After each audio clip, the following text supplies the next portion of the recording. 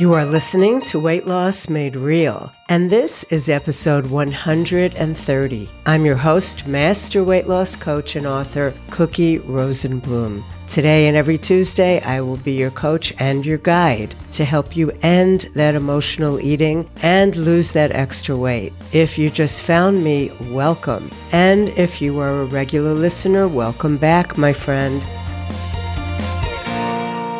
Here is where we talk about your habit of emotional eating, which is the main focus of all the coaching I do. This is where coaching meets psychology, which meets brain science, and this is where your problem ends. So get comfortable and get ready to be coached. Today's episode of Weight Loss Made Real, as always, is brought to you by the Freedom Group. Now, let's get started with our coaching session for today. Today, we're going to work on a topic that you may be very familiar with, and that is secret eating. And I'm calling this episode Secret Eating, Who Are You Really Hiding From? Now, this is going to be a little bit of a different kind of coaching session for you. With the permission of some of my Freedom Group members, I'm going to share some of their thoughts on this subject, anonymously, of course, from a discussion that they were having in our private Freedom Group forum. So let's first just clarify, what do I mean when I talk about secret eating? Secret eating is eating where you have the intention to hide what you're eating or how much you're eating. So, of course, it's done alone. And when you do it, it feels like you have something to hide. It doesn't feel natural and it doesn't feel relaxed. Many of you say that you eat in secret most often when you're feeling angry or sad or stressed, and that food is a way to deal with negative emotions. For a lot of you, eating has nothing to do, eating this way, nothing to do with the food itself. It's all about what's going on in your head. You may think that you're overeating food that you're not supposed to be eating, whether that's because you're trying to lose weight or you don't want to eat in front of your kids or in front of your friends. And it gives you a little feeling of excitement, kind of like a little thrill, but it's a little thrill that doesn't really last. So an occasional episode of secret eating is normal, but if you find yourself frequently eating in secret, kind of can be the sign of a larger issue. It used to be thought of as a precursor to binging or to other eating disorders, but that's not always true, not in my experience. So here we're going to look at the deeper mindset reasons why you might be eating in secret so you can begin to think about it and take it apart so that you can stop doing it. So what will it look like in your life? Can you relate to this? Here is that little sneak peek into our conversations with permission of these 4 women in my group, in the Freedom Group. See if you can relate. So this is what one of them said. I think it just doesn't count, like it's a reward. I'm stealing for myself and only I know about it. From the outside world, people have always said things like, but I never see you eat. Do you ever eat? And the best thing I've heard is, you eat like a rabbit, always eating salad. In a weird way, I think people think I have so much control, so it's not my fault I'm fat. They think she must have a slow metabolism or maybe a thyroid problem. Crazy thinking, I know, but I created this whole story in my head, which explains away my weight problems to everyone else without having to take responsibility for my actions. It makes me think how crazy this sounds now. Here's what I think about what this woman said. She's thinking something like, I'm not sure I deserve a treat while I still need to lose weight. So I'm not confident taking this treat in front of others. I'm uncomfortable about what people think. So when I eat in secret and friends only see me eating very lightly, then they're sympathetic to my struggling with my weight. This lets me kind of off the hook, not having to be responsible for my own overeating. It's like I'm not only tricking others, but since I've come to believe my own story, I'm surprised that my extra weight isn't within my control. Also, I'm still looking at foods as being good or bad. So in front of people, I eat foods I consider good, which means to me, in my head, I'm good. And when I eat alone, it's usually foods I consider bad, which makes me bad.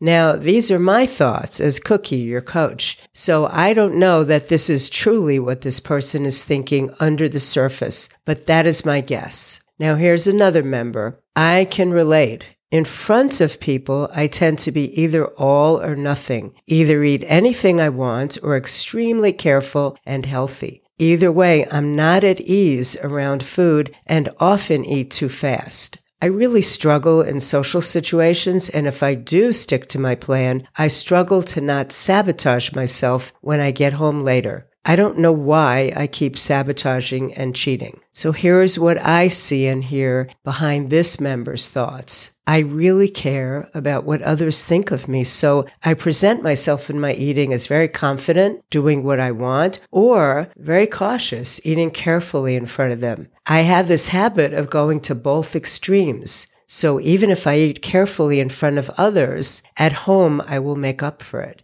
To me, this is a habit, to me as the coach, this is a habit of being both the good part and the letting loose part. You've connected the two of them. And the letting loose part is always done alone. That's why they're linked together and one always follows the other. Now, here's another member who was in the same conversation. And she said, I think that I'll only enjoy this food if I'm by myself in my bed watching TV. To sit with others and eat that food is just not enjoyable. But then all I feel afterwards is shame. So here's my take on this situation. This woman possibly wants all the pleasure the food can give her. And you may relate to the story about sitting in bed, watching TV, and eating alone. Being with others while she's eating it is distracting her from that pleasure. And she feels shame afterwards because she knows this isn't how a natural eater eats. The food is still the same food with the same degree of pleasure when you eat it alone and when you eat it with others. But it sounds like she's created this habit of believing that it's better when you could be totally focused on it. And you've linked it with cuddling up in bed, which is comforting, and watching TV, which is entertaining. So you have the food surrounded by other sources of pleasure. But since you're doing it solo and secretively, you know it's not what you really want to be doing. And here's the last comment from another person in the group. I am a sneaker too. I'll go out to dinner with friends and eat a modest amount. When I get home and I'm alone, I'll devour the leftovers and anything else I can get my hands on. It's like the modest eating feels restrictive to me. So when you're used to overeating, you get used to feeling overly full regularly. When you eat with friends and you eat in a modest way, maybe what you see them eating, and that's the amount that you're giving yourself, that amount doesn't feel like enough for you. Your body may have had enough, but you're not used to that feeling. You tell yourself that you're deprived because you're not having as much as you really want, as what you're used to. And so you make up for that when you're alone. Your lower brain is telling you that you've restricted your eating. So it's like you're talking yourself into overeating and eating fast when you're alone. So this is something we don't usually do on the podcast. What we do in the Freedom Group is private, but these women have all given me permission to talk about this anonymously because they want an answer. So can you relate to these stories? Can you relate to their thoughts? Is this you, where you don't eat much when you're eating with others, but you overdo it when you get home? Maybe you take a tiny taste of a treat at the office, like birthday cake for someone, but then you stop on the way home and buy and eat a much larger quantity. Or maybe you hide food if somebody walks in on you while you're eating. Did you ever eat a whole bag of cookies or a whole bag of chips that you didn't plan to, and you feel ashamed, so you hide the bag, right? You make sure you throw it out so nobody else will see it. You might even find yourself eating in a ladies' room where you won't be interrupted, or in your car after a drive-through. Maybe your choice in a restaurant is influenced by what everyone else is eating, so you don't get what you really want, and then you make up for it later. Or maybe you've been cleaning up food after a meal or a party and eating some of it as you throw it out and as you put it away. So what do you think that makes you do this habit of eating in secret? Part of it is that you're having black and white thinking. meaning two extremes. Either you're good or you're bad. Either the food you're eating is good or bad. You care a lot about what others think of you, and you try to live up to some made-up, unrealistic high standard that you don't even really know people are thinking.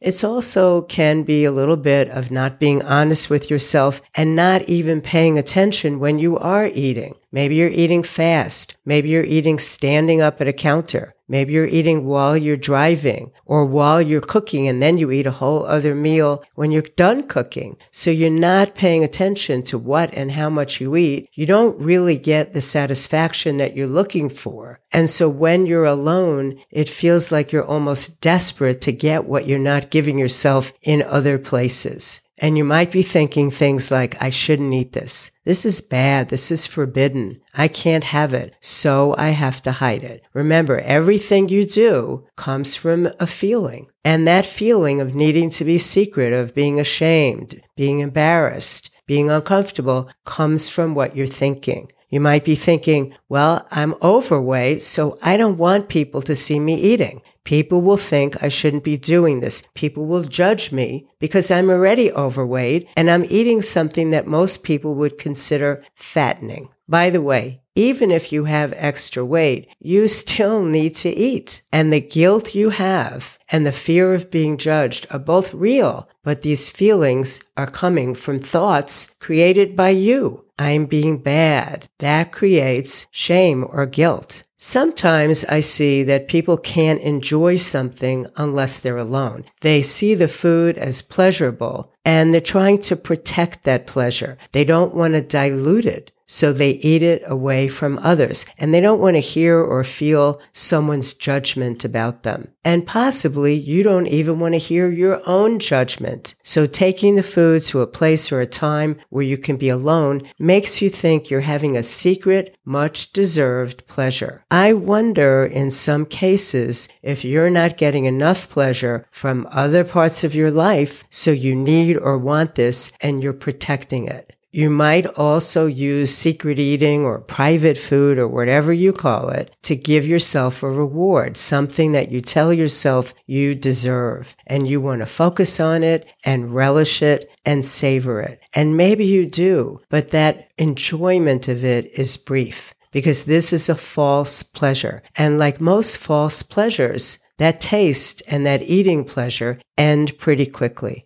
We're not talking about a true binge where you might eat for hours. But even when you think you're doing it for pleasure, you most likely don't feel great afterwards. So what's another way to look at this habit? Well, when you eat in secret, what is the fact? What is an indisputable fact? You are eating food. Making it good or bad comes from thoughts that are judgmental about you. Eating is natural, and you need to eat. I want you to think something like, I am the only one whose opinion of me and what I eat matters. If I know I shouldn't be eating this way, I will deal with my habit. But it doesn't matter what people think of how I eat. Now, how could you retrain yourself so that you stop practicing this habit? Well, go back to the ground rules. If I am hungry, I will eat. And remember, you have to ask yourself that question to know if you're hungry. I will choose what to eat based on my own guidelines. Once I decide, I will eat as close to that hunger as I can, even when I'm out with others. I do not hide my eating. If I am hungry, I can eat wherever I am, whoever I am with. Remember that what others think of you or anything else comes from their mind and their thinking, and you have no control over that. And if they are judging you, so what?